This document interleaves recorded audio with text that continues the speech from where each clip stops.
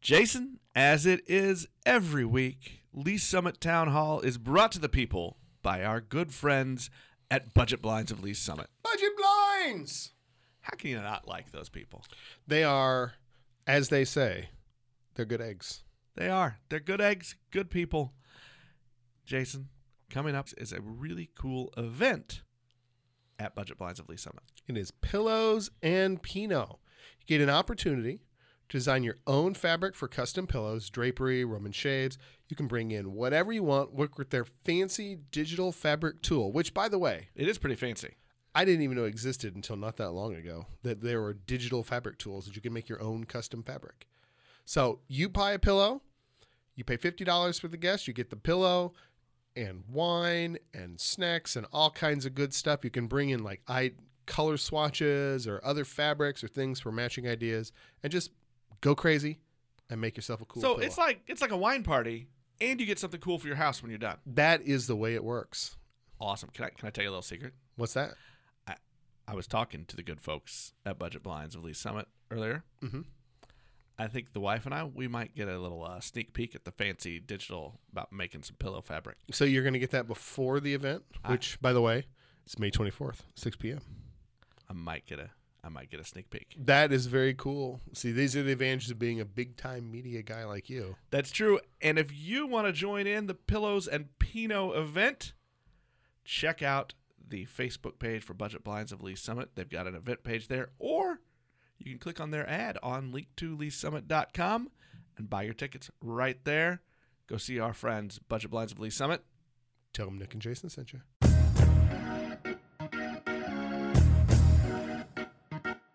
Hello again, and welcome to Lee Summit Town Hall, a weekly podcast about what you can do to make a difference. I'm Jason Norbury, and as always, I am joined by a man who's not mad, who's just disappointed. It's Nick Parker, publisher of Link to Lee Summit. I got to tell you, Jason, my disappointment level this week, very high. Very high. We're going to get into it, but I just got to tell you, it's high. Have you pulled that card with the kid yet? That's what I want to know. Oh, yeah. Look, there is no better disciplining technique than I'm disappointed in you, son. Really, really disappointed in you. So, all right. Well, Link to Lee Summit is the source for all the news you need about this very fine city. And our unofficial sponsor today was a brief glimpse of the sun. It's all we're going to get for a bit, so you better enjoy it, because that was it. Like, we had rain, for a day and a half or something, and then... Yeah, there's just too much rain going on. It's too much rain, too much gray. I really like sunshine, and we got a little bit at the end of the day here. Of course, now we're recording, and it's dark, so the sun is gone. But I feel like I had just that little remnant of sun, and it's going to have to tide me for a few days, apparently, according to the weather. Look, I used to work with somebody, and he always said, it should only rain when I'm sleeping. And I got to tell you, he's not wrong. Can't say that. Can't say he's wrong. Jason, let's get into the show. Big reveal. Oh, wait. But first, we're not going to. I love to tease you a little bit. What'd you do? Why you do this to me? Well, hey, here's big news. We're going live again. It's the big reveal. It's the big reveal. Lee Summit Town Hall is going to go Facebook Live one more time. Well, not one more time, just the next time. 3 p.m. Tuesday, June 4th. Jason will be joined by Link to Lee Summit guest columnist John Bedoin. And much like the last time, we're going to sit around. We're going to talk about the current local issues. We'll respond to some listener questions. We're going to have it out, and I think it's going to be really good because the three of us on some of the issues going on right now come from different perspectives. Are you telling me there's issues to talk about right now? There are issues to talk about. We're gonna start tonight. Yes, we Let are. me tell you. But 3 o'clock, Tuesday, June 4th, Lee Summit Town Hall is going live again on Facebook.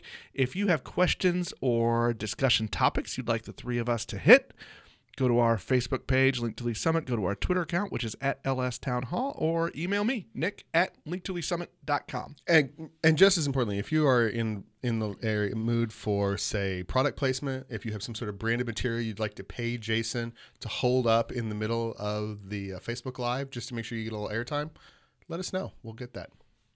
I'm not sure if I approve of this. I'm trying to make some money at some point during the first 2+ years of this thing. I buy you wings every once in a while. I know. I get wings and an occasional cerveza, so I can't complain too much. I don't know what more you could ask for. Jason, give us some other big news that people may have just read about. There is a brand new and shiny store in downtown Lee Summit. It's called Arcade Alley. It is what it says it is. It's an arcade. that is open in downtown Lee Summit. It's also a bar. It's a bar, and those of us who grew up in what I will call the golden age of the console game, right, in the arcade, there are many stories of misbehavior and behavior of me in the arcade at Metcalf South Mall over the years, way back in the day. I think you and I are like, I know we haven't had a chance to go yet. I am raring to get in there and try that out. I'm excited, but I'll tell you, Missouri side. So for me, arcade at Blue Ridge Mall. There we go. Hey, one more big announcement. Downtown Days is coming. It is June 7th, 8th, and 9th. Our very favorite downtown wide street festival, Downtown Days. It's a great time. Make sure you come out. Make time to come out the 7th or the 8th or the 9th. And if you want to see us, and John Bedoin's going to be joining too, we've got the special Lee Summit Town Hall beer shift. We'll be slinging beers from 2:15 to 5:15 on Friday the 7th. I would know for we will not be putting that on Facebook Live. No, that's for the benefit of ourselves and perhaps everyone else. That's a bad idea. All right, Jason, here we go. If we had music, we'd cue it. It's time for the soap opera. As the council turns. Nope, not that one. No, that is not the soap opera we're going to talk about tonight. That is not the one we're doing. Jason, look, there's one topic. There is one topic that everybody's been talking about since last week, and that is the Lee Summit R7 School District's Board of Education. It is. So let's just do a little bit of a historical look. So back earlier in the year, after I think some stuttering stops and starts, the school board, as it consisted at the time, unanimously passed an equity plan to put forth. And one of the first steps in the equity plan was to hire a consultant to come in and help with that work. In March, they put out an RFP. Had a number of respondents, went through basically a multi-tiered scoring system with interviews, and that committee of people I think it was 11 or 12 people put together from administrators, district and building leaders, teachers, all that kind of stuff. They made a recommendation for educational equity consultants, and that group came to the board on Thursday to give their presentation, and with a recommendation from staff that the board approve a 1-year contract with potential options for further years. And Nick, how did it go? Well, it was denied. The recommendation was voted down. I'm going to go real quick because I think on these it's important that we note how each board member, each elected official board, and I'm going to go real quick through those. Dennis Smith voted yes. Jackie Clark voted yes. Kim Fritchie was a no. Ryan Murdoch voted yes. Mike Allen voted no, as did Judy Hedrick and board president Julie Doan. Now, Jason, we're gonna dig into next kind of the discussion and the things around this vote. But first, before we do that, I want to make a note because there has been some controversy and a lot of public discussion after what happened, and we're going to dig into it. Enough so that there was an apology sent out by the board president Julie Doan, which we will also get to. And we just received notice this evening, public notice that there's going to be a public meeting, a Board of Education work session tonight, Wednesday the 22nd, 4:30 at the board room. So that's coming, and that's an interesting thing. So they'll be talking about the equity plan and working together, I believe were the official phrases that they used. Right. There's going to be a lot of subtext in there, but we'll get into that as it comes up through. But just so you know, that's the whole sort of procedural shebang up through 9 o'clock-ish on Tuesday night. As we start things out, I'm going to kind of try to walk us through this in some sort of understandable structure. Power to you, buddy. Power to you. I know. I'm really going to stretch my skill set here. I want to talk about, Jason, let's talk about first the arguments against approving this group, EEC. Let's go through those first.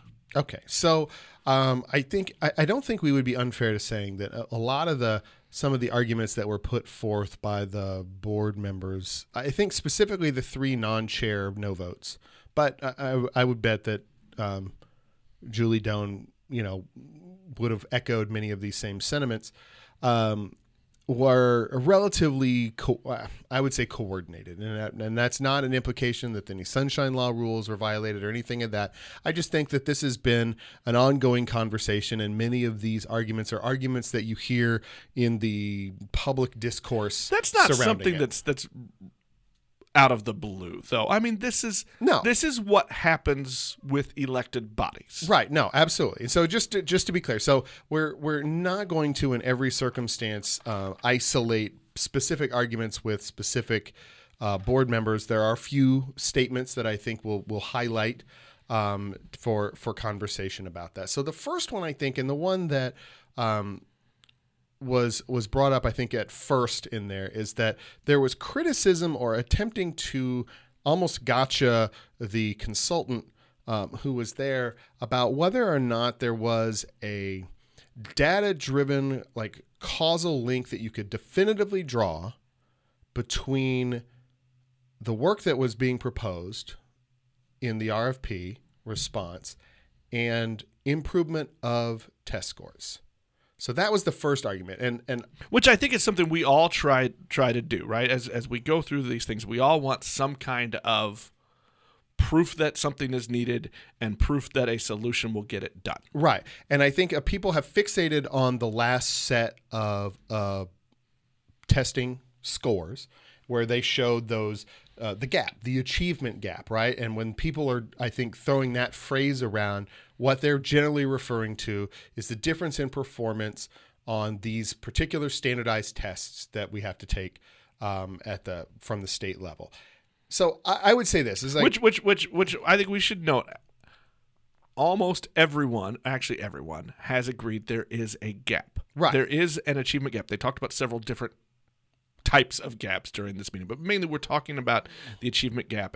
And even when we interviewed candidates for school board, they all said, yes, there is a gap that we have to fill. Right. And so close is probably the better word. But I would say that setting the bar at, you have to demonstrate in advance that this work will have a documentable improvement in those particular test scores, is a bar so high that you can't get over it. There is no equity consultant, no equity work that could come in, I think, in any sense of honesty, say that, yeah, what we do will improve scores by X% or X number of points or whatever the case may be. And are you trying to trigger the spouse of a teacher who always questions the standardized test scores and how we use them? Right. Well, I mean, that's not even to go there. I think that the test scores are one of many measures that we can use to help identify where we can make improvements in what we're doing. It shouldn't be taken, I think the consultant said this best, is you can't look at the test scores and equate that to the worth of the student or the success of the student, but we certainly can use it as a measure in our broad range when we're trying to talk about, overall performance, preparation for life after school, student well-being, whatever we're going to be dealing with. There's a huge number of measures, as the consultant and Ryan Murdoch said, that we're looking at and we're trying to address on a broad range of things. And this particular RFP was more specifically aimed at staff training to give the staff tools to reduce barriers to opportunity. One of the other arguments, Jason, that we heard, and this came more toward the end, was, hey, this is stuff we're already working on. We can continue to do it in-house. We don't need to hire the consultant to come in and do this other stuff, that maybe it's not worth spending the $97,000. I have a little bit of an issue with that, because that was part of the plan that just 2 months ago was approved unanimously by the board. And yeah, the board has changed. This is a new board after the election, but really only 2 seats changed. Right. And I mean, and 2 of those seats were very obviously very instrumental in the change in the vote outcome that we have. I think, and I'll go back to this, and we've had this conversation a number of times. We had it with people we've interviewed. We had this conversation with a lot of the school board candidates that we talked to before the election. Nobody is really making the argument. And there's probably someone out there that's actually making this argument, but realistically, in terms of weight in the community conversations that are going on, no one's making the argument that the district or teachers or the people as a whole are motivated by racial animus, right? Nobody is a white hood wearing, racist in that way. Well, and we're going to get more into that because I think that's at the crux of a lot of the issues that we're having. But I don't want to go there quite yet. Okay, but my point being is that nobody's making that argument. What we've been talking about, what everybody's talking about, is this systemic or what they call inherent bias, right? There's stuff floating around in the air. And so to say, and this is where I wanted to get into, to say that stuff that, because the concept is that it's like the air we breathe and we just don't notice it, that it's out there, right? So the systemic stuff is happening around us and we don't notice it's out there. To say that we can handle that, identify it, address it, and function with it in-house, I think is a farcical notion. It's like, I don't even have a good analogy for it, but the concept that we can achieve that is, people get so frustrated by that. I mean, they get so worried about the racist part of it that they don't even want to touch the argument as a whole. But the concept that we can handle that inside, I think, is just factually incorrect. That you need an outside voice. You need somebody to come in and help facilitate a conversation about those subjects in a way that is productive. Whereas I think you tend to miss your own. I mean, there literally are blind spots. Whatever they may be, there are blind spots, and we are blind to them. And it's helpful to have someone in from the outside to help us identify those. There's a part of me still that I wonder if, as residents, as voters, as parents who have children in the school district, is there extra questioning that should come from us at the fact that this is something you just as a board unanimously voted to do.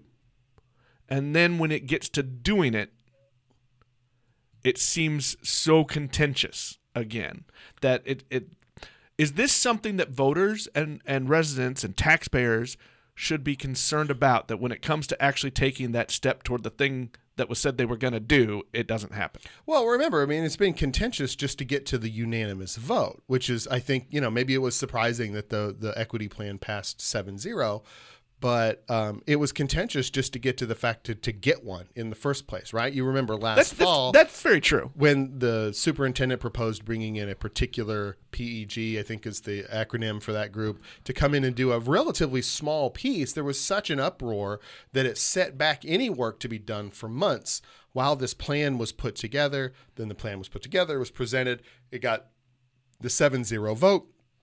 And then, but you're correct. I think as soon as we're going to actually put, rubber to the road or do something about it, we get all this blowback and we get a no vote. I want to go back. Your answer, your response to that question about talking about how it's been contentious kind of every step of the way since Dr. Carpenter was brought on, and this is now his second school year at the helm of the district. One of the things that we've heard a lot, Jason, we've heard Dr. Carpenter talk about it. We've heard some of the other people that we've interviewed talk about this, and that's when we talk about equity, are we talking about a zero-sum game? And that came up again in one of the board members' responses and questions. Oh, Kim Fritchie, you stomped on your own self. So she made the argument that when she started with this, it's not a zero-sum game, that we can do all this work and we can kind of grow the pie. And then her comment was, her financial argument about not whether or not to spend this $97,000 was, we have crowded schools.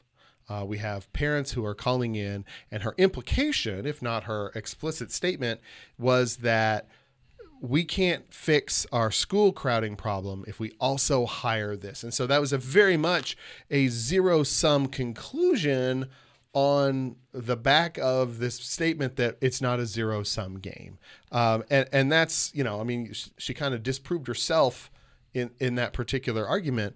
And I think that's a feeling that kind of, I think, bubbles around, and it's hard to elaborate or enunciate, to put out in where you feel like, if we're going to do this work to bring up certain groups, not every, subgroups of people, are we taking away from other people? And nobody wants that to be the case. How resources are allocated is something that's out there, but to claim that it's not a zero-sum game and then make essentially what is a zero-sum argument is a little bit facetious in my book. Well, that is actually now going to set up really what I think is going to be the theme of the conversation for us the rest of the way through, Jason, and that is how our leaders are talking about this, right? So you just talked about how board member Fritchie said one thing and then kind of contradicted herself with the rest of her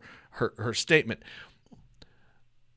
When we started this conversation on our show, Jason, we talked a lot about how some of the arguments against equity and the pushback that Dr. Carpenter and his team that he's been assembling have really kind of been distractions, that they are things to avoid a certain topic, and that certain topic is race.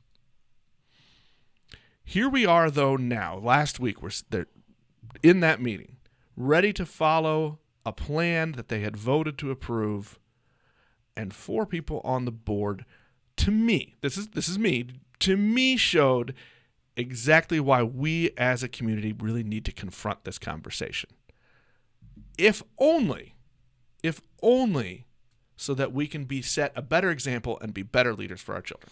I think you're right. And I mean, look, I'm going to get into this and I'm going to take a lot of these votes to task because I think that we're out there. And I think many of especially the no votes, I don't think that they were an effective demonstration of good leadership that we need to have, right? The fact that we are having this conversation, the fact that this board meeting is now making national news gives us an indication that we really do need this kind of conversation and training to move forward to deal with these subjects. So we have, or even, I mean, training, yes, and that's ultimately the crux of what we're talking about is training for the district. But even I would go as far as say even just to give ourselves permission to talk about it. Right, it's an act of courage, right? Nobody feels. Look, there are 7 white folk up there on that dais as members of the school board. None of them are, probably, or at least if not initially, maybe some of them are at this point comfortable in engaging in this kind of a conversation. It's a difficult conversation. I'm not comfortable engaging in this conversation. Right, I mean, you and I talked for a couple hours before we started recording this. I'm uncomfortable doing it. And I'm more comfortable now than I was in the past, but that's because I had the opportunity to have some of these conversations a long time ago, which doesn't make me special, but it does, get, to quote the process, it does get better. So, look, I'll start with this, and I'm gonna take Mike Allen to task on this particular moment. He, at one point in there, said that something, I don't have the exact quote, but it may look like it's racial, but it's not racial. Well, one, that is an incredibly facile statement to make, and the audacity of, some white dude sitting up there telling the community at large that he alone is the arbiter of what is and what is not racial topics is pretty staggering.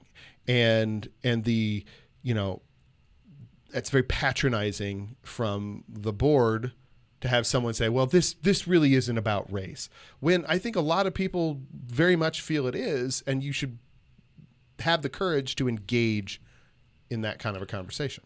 I think what you just said there actually gets to me the crux of this as a community-wide conversation, because look, the split school board aren't the only ones that are having this around Lee Summit. Right. There have been, and you and I have been reaching out to try to talk to more of them, but there are different groups around the community that are meeting and trying to talk about this. And the hardest part for me is that it seems like we are unwilling to validate another person's perspective.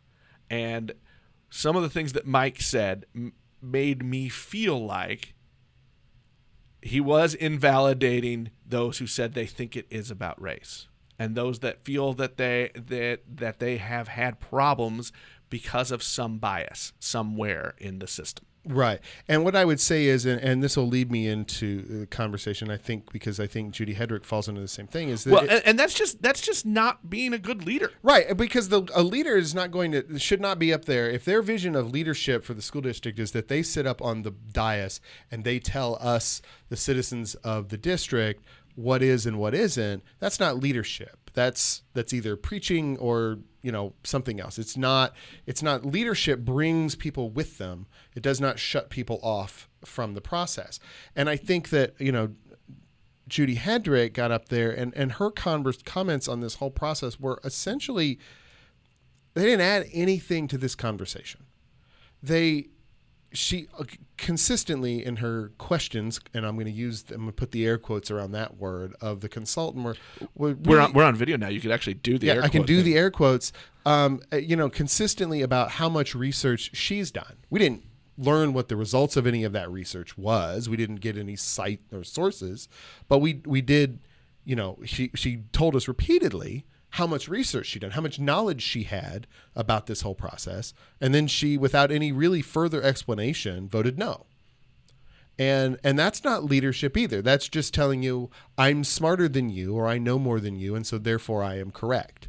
And once again, that did not engage the community, does not further the conversation at all. It just cuts it off. Which essentially the whole point of those discussions from the dais are to put things on the record for public consumption. So that is the absolute place where, if you are an elected official in that position of leadership, you should be saying those things. You should be talking about the research you've done and the things you've read, right? And using that to ask a question for this instance, a question of the consultant, which I'm not sure she really ever got to actual questions. Right. And I would say this is going back to this whole, the causal link, or how is this going to impact us on a data level? What can we measure at the end of the day, I think is a valid question. Well, a lot of this stuff is really squishy from a data standpoint. It's very difficult to suss out some of that stuff. Well, semantics doesn't always lead to numbers. Right. And so, and I think that's a valid question to ask. It's a valid criticism to have. I don't know that there is a group that can do that. That is, and I'm going to say this, I don't know this information. I don't have that research or data. Well, I would posit that would have been the thing to ask. Is there something out there? And even if the consultant's probably not going to answer that, right? But to even put that out so that it is on the public record, and if you are asking that question and you found data out there, then you should that speaks one or the other. That should be on the public record. You should put, if you've got data that says it doesn't work, or you have data that says other techniques are far more effective, then that data darn well better be in the public discourse so that we can have that. And as a resident, a taxpayer, a voter, that's what I want to know, and that's what I deserve to know, is that if you, the elected official, have found data that says otherwise, one way or the other, supportive or not, that should be on there. And so I think that, and we're gonna save the board chair for a special segment coming up here in a minute. But I think that what the net sum of what the board conversation was that night was to essentially stunt this conversation. Well, and that's kind of what I want to get into, because I think, I said earlier, I had mentioned when we had interviewed the candidates. So we did have conversations with Mike Allen and Judy Hedrick here, and they did sit at the chair here in our studio, and they said they both talked about the achievement gap, and that the numbers and the data show that there was a gap and we needed to do something about it. And I think my frustration is that now here we are at the point of doing something, right? Mm-hmm. At that point, they seemed very adamant about doing anything but that. Right. And I think that, some of their contentions were, we're already doing enough, which is not quite what they said when they were running for office. And if we're already doing enough, then why are the test scores where they are, right? Why are this measure that they have? So I just think, but I think that the tone they took, the words that they used, and I'm looking very specifically at Julie Doan there, and the way that a lot of these things were approached were done in a way to sort of shut down the conversation, to say, we don't want to have this conversation. We don't want to do this work and go forth. Narrative. This is a word we've heard a lot. If you go down the rabbit hole of Facebook commenting and conversations, and actually you've read it on Link to Lee Summit, guest columnist John Bedoin has talked about this a lot. Narrative. And the narrative about our community, about our school district. And the fact that our leaders, the ones that have been elected, and the superintendent who is hired by that elected body, one of basically their two main jobs, right, is hiring the superintendent. And they have a role in driving the narrative about our community and about specifically this school district. And it seems to me that a lot of this conversation is really about image, about how are we as a community being perceived. And even in our interviews here with the candidates, it was interesting to me. We keep hearing about this article that was in the Kansas City Star. One article. In September. That questioned whether there was racism in our school district, and said that there were people who felt there were, that there were racist parts of our system in our school district, and they had felt bias. I'm gonna say this, and I feel a little guilty. I'm a media guy, and I'm gonna talk bad about another media source. All right, I'm here for this. The Kansas City Star owns the Lee Summit Journal. They own and manage the Journal. I was an editor at the Journal when that happened, and I think it was 2001. So it's your fault? It's all my fault. All right, I kill newspapers. We have cleared this up now. It's all Nick's fault. It's all Nick's fault. The Lee Summit Journal no longer has a physical presence in the city of Lee Summit. They sold the building. There's no one here. That circulation, last I knew, was under 2,000. And a lot of these people that keep bringing up that one-star article, if you would talk to them in the street, they'll tell you they don't read the Star. Because they don't read the big city paper. And they don't read the Journal anymore. And I'm going to say that because in a town of almost 100,000, when your circulation is under 2,000, you're not reaching a lot of people. Our podcast circulation may actually be larger than that. Our podcast circulation is definitely significantly larger than that. If that is the case, why are we giving so much power to that one story? And even if their reach were bigger, even if the numbers were bigger, why would leaders of the school district, leaders of our community, why would they give the power to someone else instead of driving the narrative? This is, Jason, this is about fear of an image, and that's not leadership, and that's not driving a narrative. Absolutely. I was gonna follow in and say I think that the problem is that the people are paranoid of getting the label. Nobody wants to, I don't want to be called racist. Nobody wants to be called racist, but they are letting that fear. I would posit that story didn't call anyone a racist, but right. that being said, that's not what this is really about. Then we can get into semantic arguments about subjective experience and relating to other people's things and whatever, and we get all that. But essentially, one of the things that happens in these conversations, and we have seen it over and over and over again, is that as soon as someone perceives that you are calling them racist, even if you're not, that tends to end the conversation, and that is not healthy. But these are the leaders who are in the front of this conversation, and they could make it go a different way. But instead, we're choosing to kind of recycle the same garbage over and over again. Right. There's that line in the sand, that unwillingness or inability to give validation to another's perspective. But we're gonna circle back. I'm gonna put a pin in this again, because I want to continue to talk about leadership a little bit. There has also been criticism publicly, Jason, about Dr. Carpenter. Dr. Carpenter, at the end of that vote, and again at the end of the meeting, basically called out the school board and said, if I'm not the leader you want, if you don't trust me to do this thing that you hired me to do. And by the way, just gave a contract extension to like a month ago. And yeah, who just extended his contract for a year. If you don't trust me to be your leader, buy me out. Buy out the rest of my contract, which, by the way, there is a clause. He referenced it in his contract that says if they want to move on, they can buy him out, and he's gone. They just did that a few years ago. He called them out and said, if you don't like it, buy me out, I'll be gone. Jason, I'm not sure that was, look, I understand that he has every right to do that. It's a thing in his contract. Was that the right place for him to do?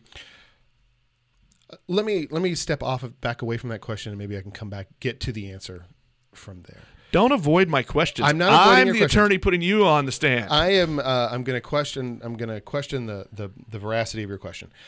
So what I think you have to think about this in terms of, this is essentially it's a very, very large nonprofit organization, and they have a board and they have an executive officer. In this case, the superintendent of schools, and the relationship between the board and the executive, or the board and the superintendent in this case, is something that's really, really important to the overall health and function of that. We saw that 3 years ago. We watched the relationship between Dr. McGahee and the school board as it then existed deteriorate. All the bad stuff, it ended up getting aired out on Facebook and all the things of that. And it was bad, and it did not help the function of the school district. Now, we have a fantastic set of administration. We've got good building leaders. We've got good teachers. The work of teaching the kids from day to day goes on. I don't think is all that directly or at least instantly impacted by these relationships being strained. But at the point at which they are so far out of sync that the work is different, it becomes incumbent, I think, on the board to call for a change in leadership. We get to choose the members of the board, and the board gets to make that decision. And so the question then becomes, can they get back in sync? And I don't think there's any argument that they're out of sync, right? I mean, equity is literally in Dr. Carpenter's Twitter handle. It's the word that he has said more than any other word in public since he became the superintendent of this district. Well, and that's going to lead me into my next questions for you. Yeah, his Twitter handle it's equity souped. Mm-hmm. I mean, that's it. He was brought here because that's on his resume. Equity plan for the district, all of this research and all of the talk about it isn't new. That was on the table when they were searching for a new superintendent. This is why they brought him in. Mm-hmm. This is what he's talked about. He has a role, just like those elected officials have a role. He has a role to drive the narrative around the school district and in this community around the school district. Has he done a good job of that? Because he talks about it all the time. He pushes it. Has he done the right things about driving that narrative, about including the community in on the conversation? Is he driving the narrative? I think he's tried to. And this, I mean, there is the potential for the... Okay. Not is he doing it effectively? Well, and that's the question. And I guess the answer to that is, to me, is the question is, I would say right now, no, because clearly public opinion is split on this subject. So he certainly has not gotten consensus. I think generally speaking, there is a strong vein of support for the work that he is encouraging the district to do, but there's also a strong vein of resistance. I would say this, to get back to actually answer your first question, I think the way he went about it at the meeting is a matter of style, and that might differ on a personal level from you to me.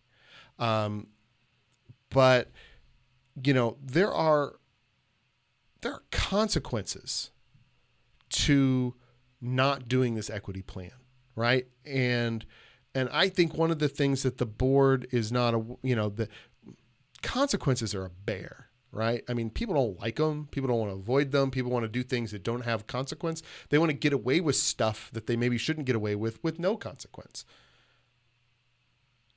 I don't know what the 4 members who voted against the equity plan thought the fallout from this would be, whether they wanted the superintendent to resign on the spot, whether they thought that if they just said no, it would just stop and nothing else would happen.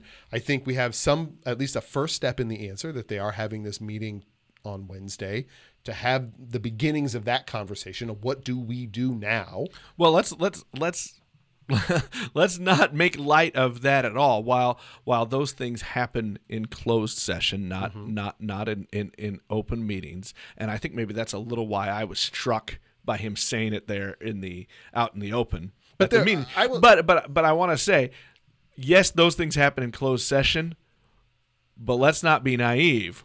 A lot of what they talk about in this work session tonight is going to be setting the stage for what moves are they going to make when they do go to closed session. Right. And I would say, in a way, the superintendent was pointing out what's the consequences of this? And he made that statement, right, that we don't want to talk about the administrative reorganization.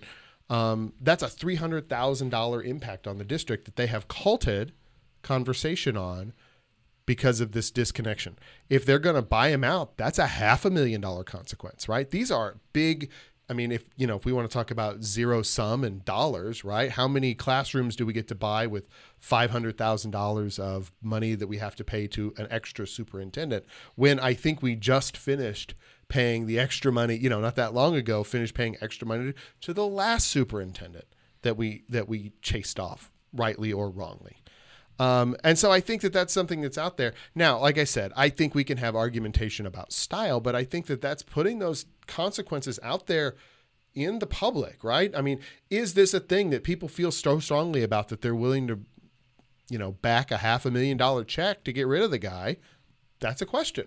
And then if you're not willing to do that, then okay, what are we going to do now? How are we going to make this work? How are we going to realign to go forward? And hopefully they can start on some of that work at the Wednesday meeting at this work session to do that. Well, and that leads me to another thing that will likely be covered in this work session. If you have children in the school district, or if you've signed up for their newsletter, you saw, I'm going to pause.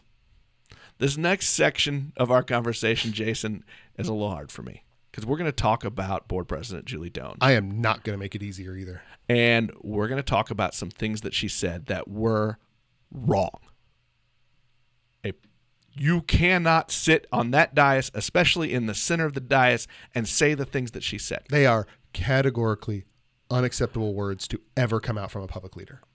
But this is, and I'm going to tell you why this is hard for me. I have known Julie Doan for 20-some years. I consider her a friend. Her father was an employer of mine. I've had her on the show to talk about her dad. They're special people to me, and I like to think of her as a good person, a good heart. And so we made the joke about disappointment early at the open of this show. I am disappointed. And so this is a hard part for me. Julie Doan followed up a conversation where she says, I don't like privilege, with a line about talking about affirmative action. And she says, if they're looking for a Spanish, sorry, buddy, you didn't get the job. And then later in another discussion about privilege, the consultant that they were talking to asked her used an analogy about, as a white person, never having to worry and be anxious about the cop behind them when they were in the car. And she responded with, oh, honey, I do. I'm blonde. And those are, to put it very lightly, insensitive for other ones. And I'm going to keep coming back to this because it's about being willing to understand and validate another person's perspective. All right, so I'm going to go, I am not disappointed. I'm mad. Those comments are, and I said it before and I'm going to say it again, categorically unacceptable from a person in a public leadership position. Those words should never, ever, emanate from the mouth of a person in public like that at all, let alone a person who has been held in elective office and sits up in a leadership position for a public body. It is awful. To equate for even 1 second 400 years of slavery, segregation, and racism with the freaking color of your hair is to being the butt of a blonde joke is offensive to me. It should be offensive to virtually every person of color that's out there. To equate those experiences is just obnoxious. It minimizes the issues surrounding race that we have struggled with as a country for the entirety of its existence. It does not take a news hound. It does not take someone who compulsively watches news events to notice that there's an increase in racial-oriented violence in this country, and other bigotry-related violence in the United States and around the world. And passing it off as a blonde joke is not okay. It is not okay. And I'll say this: she apologized, but it wasn't a good apology. No, and that is more of my disappointment. It was buried in the middle of her From the Dais, which is a post-meeting report that she does. She's instituted this after she took the helm as president of the board. It was buried in the middle. And Jason, the words weren't enough. No. They weren't right, and they weren't enough. And to me, the things she said, adding on the almost, I'm going to call this the obligatory apology. That's what it felt like to me. I'm giving the apology because I've been told I need to. Right. And I want to say it's not enough. And to me, it is an example of why we need to have this conversation as a community, why we need to confront these things, and why it is a good idea, whoever it is, to bring someone in and help us have this conversation. That right there was the example. To me, that's what told us we need this. Right. Look, let's start with that. The apology is insufficient, right? She didn't say why she said or why what she said was wrong. She said it was insensitive. And I'm going to be very clear here, and I'm going to go where perhaps will make people the most uncomfortable. Those were not insensitive words. Those were racist words. Julie Doan may or may not harbor racial animus in her heart, and I do not believe that that is the case. We have talked to her. She seems to be a fine and lovely human being, but those words were racist, and she should acknowledge them, that they were, why that's hurtful, and then she should acknowledge what she is going to do in the future to do better. Is she going to take racial sensitivity training? Is she going to do them? So to me, there are two options on the table for Julie Doan. She can come out on Wednesday in the public meeting and give us a full breakdown that shows she understands the hurt that her racist words caused people in this community and what she's going to do, and then flip her vote on the thing. Or she can resign. She has crossed the line. And honestly, resignation, she should probably flip her vote in favor of it, and then resign. But the words that she used, that awful stuff were, as you put it, it's an absolute demonstration of the absolute need that this community has to be able to have these conversations, because we shouldn't have to have the conversation about, passing off, the experience of bias that people have in this community as a blonde joke. And I don't think there's a middle ground to be had here. I think this is a good example, too. This is another example, too, I think, of why this is so hard for us. If anyone else had sat in the chair that Julie sits in and said those things, I would probably jump just as quickly as you did to your opinion that she needs to resign. But one of the problems with this conversation is that it is so easy for us to get personal. And I hesitate on my reaction to go where you went because I know her, because she's a friend. And that goes back to at the very beginning of this conversation, we said it's hard for us to talk about race because none of us want to be called a racist. It's personal. And somehow we've got to figure out how to talk about these things where it is okay to talk about a system. It is okay to talk about inherent biases. It is okay to talk about unconscious biases that some of us have, probably all of us have. Okay, can we just take out the probably? We all have it. Without feeling that it's a personal attack. And the things she said are the things you say when you feel personally attacked. And that's what keeps us from having these conversations. Right. And to be clear, Nick, if you had said those things on a dais like that, I would be right here calling for you to resign on the spot. I just don't think I understand you're reticent and you're. I fully would expect you to say that of me. And that's where I've even, and you and I have talked about this because it's been several days. Mm-hmm. You and I have talked about this. We led up and really tried to figure out how we wanted to talk about it today. I've struggled with this because I am offended by what my friend said, but I don't know what to do next. Right. And to me this is the opportunity. And when I started my initial reaction when I heard and saw the words that were said was she has to go. And I didn't have any spot in there for that. But I talking about it and dealing with it, this is an opportunity. These are educators, right? I mean, this is an educational organization that we're dealing with. This right? goes back to setting an example. Right. And so and being better leaders. Trying to be a little bit more generous. But it requires this. What cannot happen is for that semi-apology, which essentially makes it not an apology, that she put forth to be sufficient for things to just march merrily forward. She owes Dennis Carpenter an apology. I think she probably, the consultant tried to laugh it off, and I'm sure upon a little reflection, he knows that what was said was just not great at all. And she owes the community apology because she has brought, for what it's worth, she has brought further embarrassment. If they thought they were embarrassed by the allegations of that there may be racist things happening in the district, well, she just launched one right off the top of the dais. So she has brought embarrassment upon the community.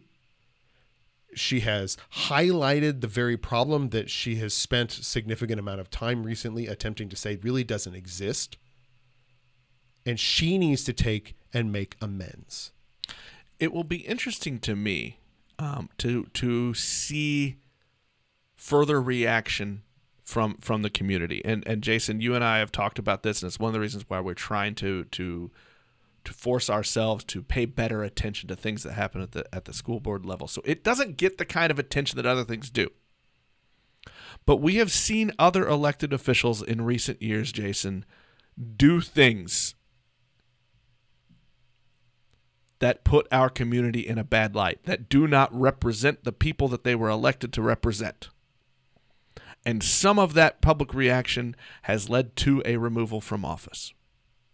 So I am curious to see what reaction will be like. I don't know. I don't know if people will call for her to be removed. I don't know if people will call for her to resign. I know you have. I'm not But what I wonder is, and this goes back to, when we talk about elections, we talk about how many people show up to vote. So what I wonder is, are people paying attention, and how are they going to react? Because what was said was wrong. Absolutely. And I'll be clear. I still think she should resign. At the end of the day, even if she comes out and gives a full functional apology and exhibits a true understanding of the harm that was caused and can state why, I think in the end it may be in the district's best interest for her to step away to allow for other leadership of this board to come into place. That being said, I think you're right. And I will say this. I listened very carefully over the course of the weekend. We watched any articles, any real conversations that were going on in any kind of a public way for someone to call for the resignation. And there has been none. People, I think, uniformly understand that what she said was wrong, and needs to have some sort of a repercussion. There has to be a consequence to doing that. And, maybe if we're lucky, this can be a catalytic point that allows us to come together to say, look, here's the example. This is how bad it can go. Even though maybe in her heart of hearts, she's not hating anybody. But this is where it ends up, right? At some point, somebody sticks their foot in their mouth in the worst possible way, in a public way, and the whole community suffers as a result. I'm going to wrap things up, and I'm gonna wrap it up with some comments about empathy. And I think that these are comments that could probably be used for all manner of social and political discussions that we have around the country, but we like to keep things local here, Jason. So I'm going to keep it just about this one topic, but this is a big topic. The consultant was asked some questions, and one of his responses was he said one of the greatest gifts that we've had from professional development is learning to be vulnerable. And he followed that up with a quote, and I'm sorry, I didn't write down who he was quoting or the exact quote, but basically it was this: vulnerability is the birth of empathy. And then he added, and man, we need to ratchet up the empathy. And this to me is everything, Jason. We have got to give ourselves permission to understand what the other person in the discussion feels, and to understand that that is valid, that their experience and their perspective are real to them. And that is the only way that we can actually have a conversation, and we can actually get to a point where we might move forward, because we've talked about equity and we've talked about these gaps and closing them, but we haven't done a thing. And mainly because we've sat around talking about reasons not to, because your perspective is not valid, but mine is. And so I hope that as a community, as a people, we are paying attention to all of this, because this is just as important as what happens at city council, which it's funny to me that we say that that's the one that gets all the attention, when again, we're happy when 14% show up to vote. But I hope people are paying attention, and I hope that people are saying something to Julie Doan, whether in support or opposition. I hope they are giving feedback. I hope they're giving feedback to Mike Allen, to Judy Hedrick, to Kim Fritchie, to Ryan Murdoch, to Dennis Smith, to all of them. Give feedback so that an actual discussion, an actual vote to do something to move forward happens. I got nothing else to add to that, because I'm still just really mad in the end. Well, guys, thank you for tuning in and listening. I hope that we can spark some of this conversation, and I hope that the school board can move forward in a productive way, starting, I guess, just this evening, as this will be published. So, with that, please tune in later this week. And what do we got? On Friday? We got one note. One note. It's Jason's anniversary next week. He's leaving town, so we're gonna take a week off. You get a break, Jason. We're letting the tension build for the 4th. But we're going to use that time to work on things so that when we go live on Tuesday the 4th, we're ready. And I assume, Jason, this topic's not going to be done. I'm sure some things will happen, but this topic is not going to be done. And so I want to again say, look, if there's things you want to make sure we talk about, if there's questions you have that maybe we should go dig for some answers, let us know. Hit us up at Twitter. It's at Ellis Town Hall. Go to Link to Lee Summit on the Facebooks. Email me, nick@linktoleesummit.com, because we want We want to facilitate these conversations. These are the things we should be talking about. Absolutely, and I hope that we got a fair bit of feedback the last time we went live. I think this one may even come with a little bit more, because you're right. This topic is out there, and I know that John and I come at this from somewhat different perspectives, so it should be a lively I think it'll be fun. conversation. The three of us all come from a little different angle on a lot of these things. So I think you're going to hear a lot of different perspectives, which is good. Mm-hmm. Absolutely. All right. Well, we will talk to everyone on Friday, and then we're taking a week off, and we'll be back. Today's episode of Lee Summit Town Hall is brought to you by Shred KC. Jason, I'm not going to talk about me this time. It's going to be a little weird. That's got to be painful. Yeah, I'm not going to talk about me this time. Here's what I am going to talk about. Coming up, starting June 17th, they've got another big challenge coming up. It's the 60-day team challenge. So you sign up. They stack the teams. You don't have to worry about forming your own team. They're going to do it anyway. There'll be a max of 2 males per team. And the team will work together to motivate each other, to encourage each other, to inspire each other, to reach all of those fitness goals. I think this is really cool. I really like, Jason, what they do, all these different ways to keep people motivated and to change lifestyles. That's the point. I know they like, it's like this inherent niceness with one another, which is a nice bit to have. Given what we've been talking about recently, well, you get unlimited classes for those 60 days. So there's like 25 different options a week. You get workshops, 2, not 1, but 2 3D body scans, which to me sounds like some sort of horrible piece of objective self-reality that I don't want. But I understand what it's the scariest part of everything. Yes, you get a trainer or a coach for your team. You get all kinds of tools to work together, even though these people you weren't necessarily there. There's challenges. If you reach your goal, you get a part of your feedback. And are you ready? The big prize? The big prize. What is it, Jason? What is it? The top team gets to go to Vegas, baby. Vegas, baby. So, hey, look, this is a lot of fun. You get unlimited classes. The meal plans change every week. Your menu changes every week. So this is cool. If you're ready, if you want another way to stay motivated and to get to your I know it's hard. dreams, It's hard to fitness on your own. You really do. It's better if you have like a buddy or somebody to help you with squat up, baby. Yep. So go to Shred. Hit 60dayteamshred.com. That's the one. Tell them Jason and Nick sent you.